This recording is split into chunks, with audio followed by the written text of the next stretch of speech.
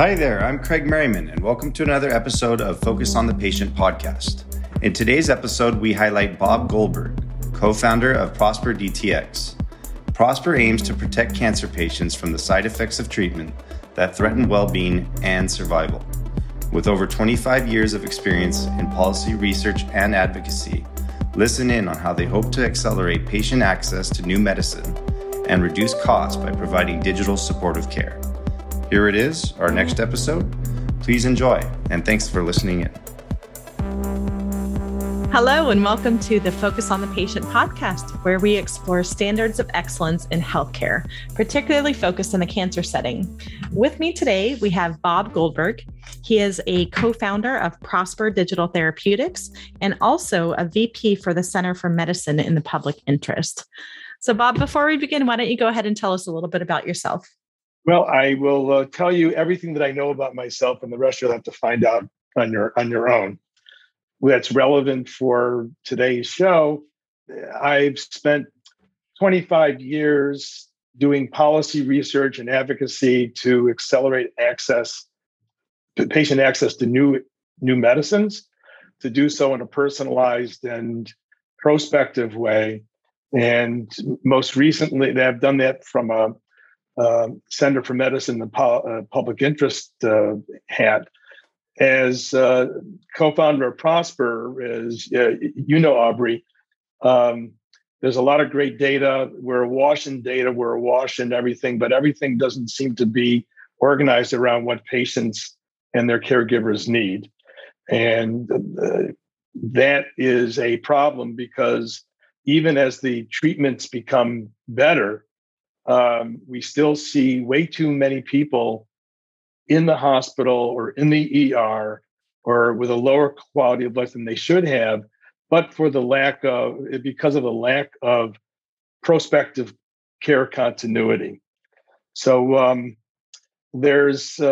think there's a lot we can learn in developing these approaches, but I also think that it still blows my mind that no one's doing this.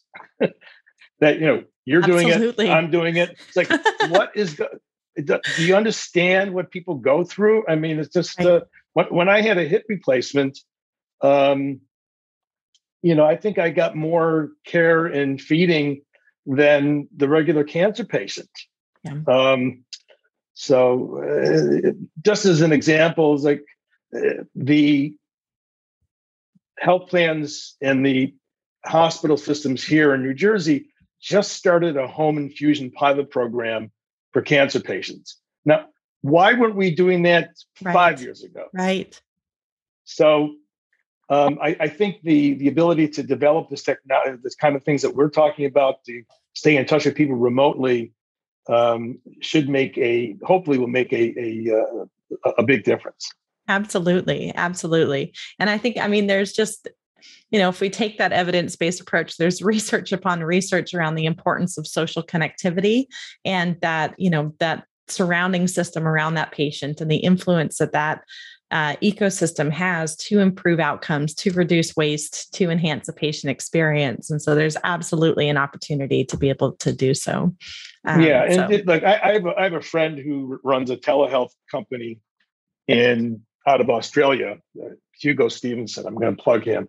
It's called Induction Health. And he gave the example, we're talking about the value of these kinds of interactions. And he gave the example of, somebody in his family, the circle of friends died. So they said, well, why don't we send flowers? And we said, well, wait a minute, sending flowers, why don't we just pick up the phone or go there to offer condolences? And I think just that the care with a capital C is something that we constantly tend to overlook with the emphasis on evidence and pathways and stuff like that. Yeah. And the human element of it as well. So yes. Yeah. Absolutely. Given your background of, I might just say, understanding policy, understanding incentives, understanding, I have on my whiteboard this like 3-circle Venn diagram of delivering hope, creating hope, and paying for hope, and how that kind of unit actually works as a system. I'd like to just maybe dig in a little bit more and understand from your perspective, like, how are we falling short on the promise of patient-centered care? How do we measure, if we're able to move the needle? And this might be, too like way too kind of abstract, but would love to understand from your perspective, like how do we take a measured approach to actually solve for this? I think the way you do it, I mean, you go right to the heart of things, is to, in the case of people with cancer, every year about 4 million people with cancer who are being actively treated require hospitalization or emergency department admission for complications related to their treatment. And of the, I would say 60% of people that go to the ER go twice, 60% wind up in the hospital for things that are totally unavoidable. Now, those events cost on average about $20,000 a year per patient. Setting aside the fact that people, once you're hospitalized for a complication, you're half as likely, your mortality risk goes up by 50%.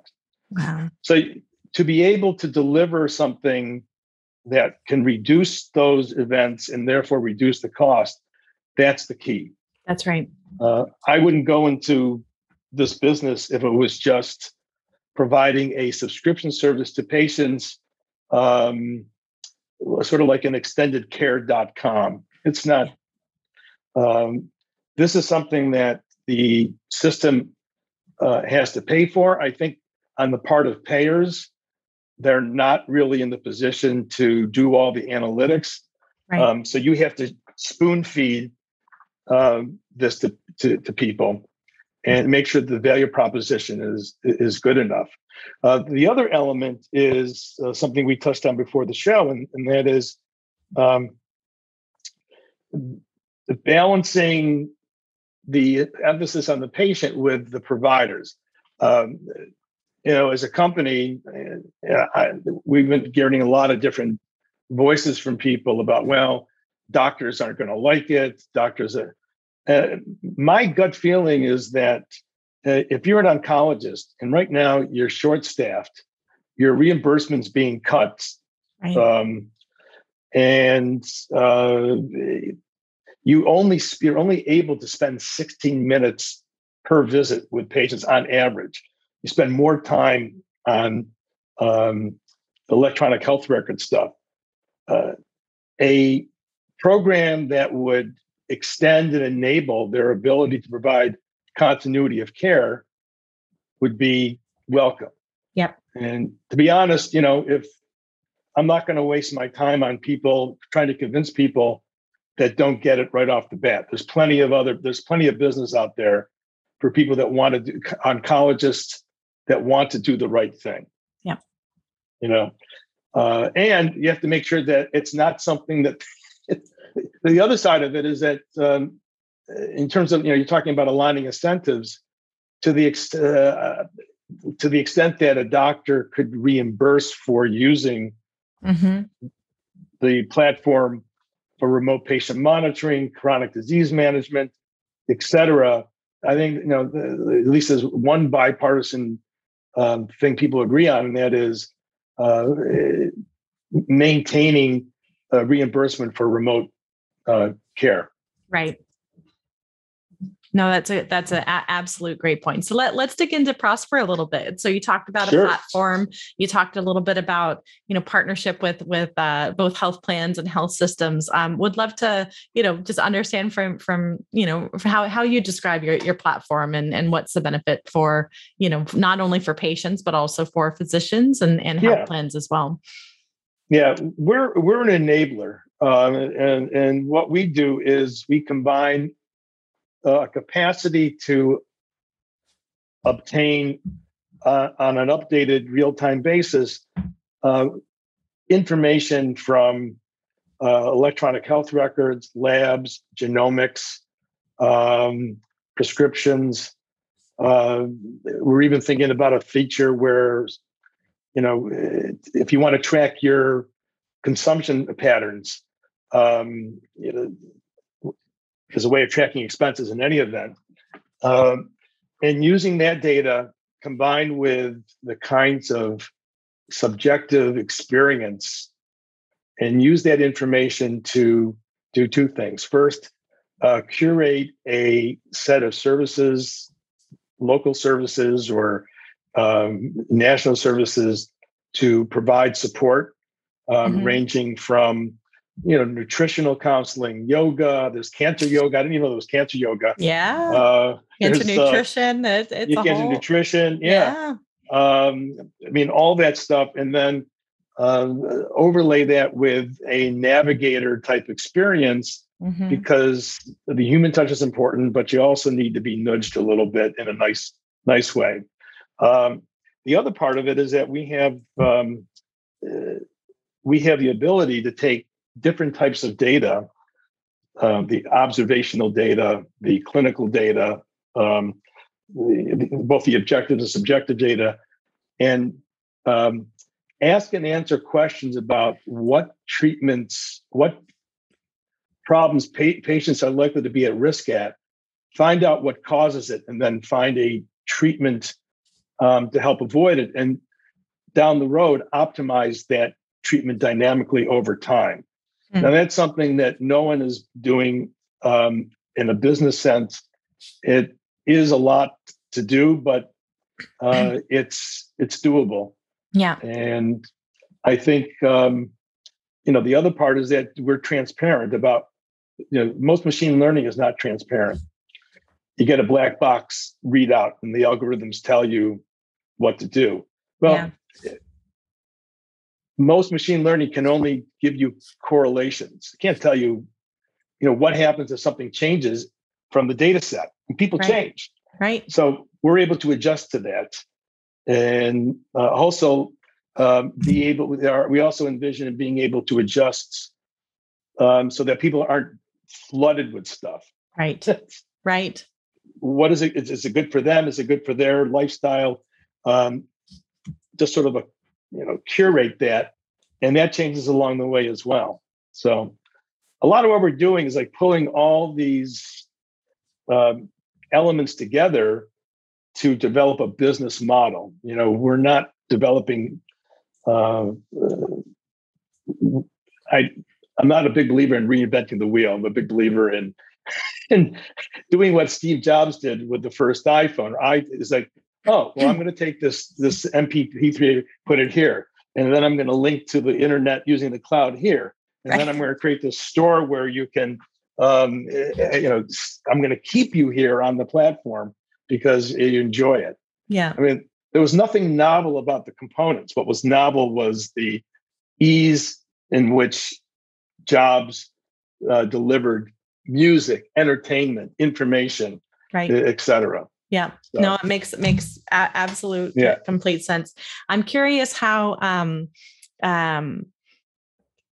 you integrate consent in all of this, because I think that there's a lot of different moving parts, and we're talking about pieces that are essentially, I believe that most of us, if given an opportunity and framed in such a way that, would you share your data to help future patients have greater hope? And that's the crux of what we're talking about. As long as we have the transparency in terms of creating that's truly what we're trying to create here.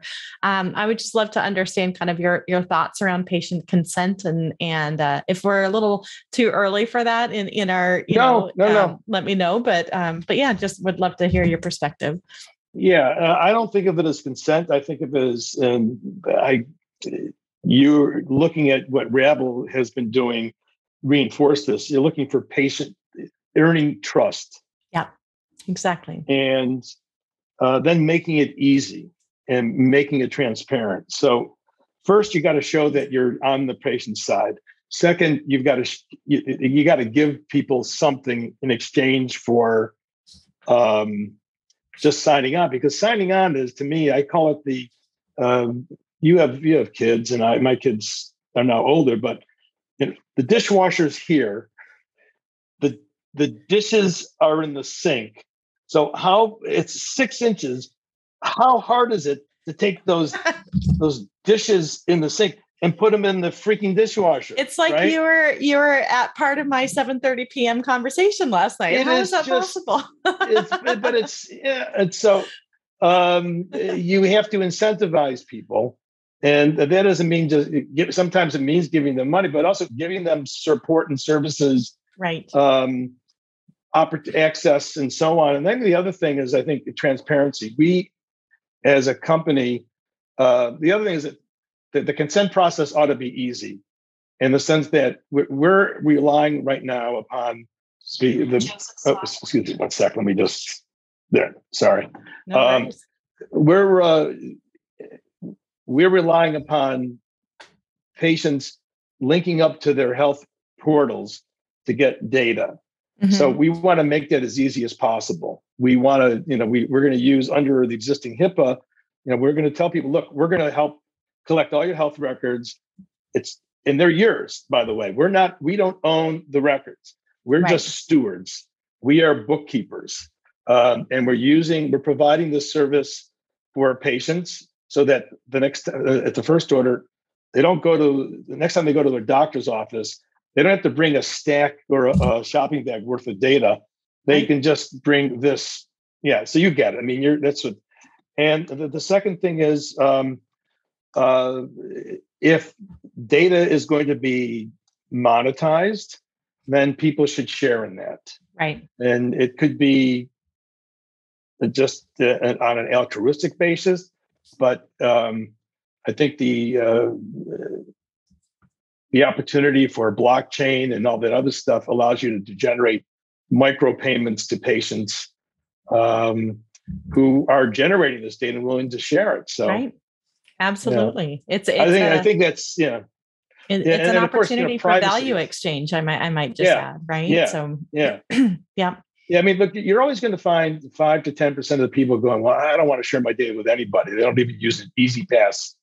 Right. It's yeah. Well, why not? Well, they'll get my driver. Well, they have your driver's license anyway. It's not like they're going to get anything new. And but we do, obviously, like you, take the privacy very, very seriously, and that ownership component, I think, is very valuable in overcoming any kind of resistance or concerns. Absolutely. No, it makes complete sense. And I think that, the beauty of that is that it's essentially leveraging a platform to help patients take back their data and ensure that, it is part of a greater collective if they so choose. And it is part of an opportunity to not only be part of that collective, to have the right kind of prospective nudges, as you had highlighted earlier, but also be able to give back and create future hope for future patients. And what a phenomenal opportunity and a gift to be in this space. So, right. Yeah, absolutely. Well, thank you. We're almost at time. So I'd love to just kind of understand, a little bit of, for our listeners, what would be the best way to actually reach you and learn more about Prosper Digital Therapeutics? Well, I guess the best way would be to email me at bob@prosperdtx.com. Okay. Perfect. And that would be the best. And if you want my wiring instructions, it's, who knows, I'm shameless. Exactly. Yeah. Absolutely. So, well, we'll go ahead and put that. Folks, Aubrey and I are startups. You got to understand that. Exactly. We're living the dream, man. Yeah, exactly right. Yeah. It's the real deal. It's not for the faint of heart, right, Bob? Oh, that's a whole other conversation. But that's another podcast, I think. Yeah. So, no, I'm sorry, you have the wrong number. Exactly. But actually, we close every podcast with this. But are there any final remarks or a call to action that you'd like to share? We have, we bring in people from all sorts so far on the podcast, and each one is slightly different. Would love to hear yours. Yeah. Well, look, I've been fortunate. I have not had dealt with cancer. I did receive a insignificant cancer diagnosis several years ago, but just hearing those words that your growth is cancerous, it creates a whole different dimension for your existence. And things go through your mind, and you realize that this struggle is one that you have to fight alone. And it's hard to crawl out of that. People should not have to fight and survive cancer alone. And I think you and I are both share the same mission to make sure that people don't have to do that. That's right. Yeah. To create these caring communities that are there when you need them, or even when you don't think you need them, but are there just because they care. Absolutely.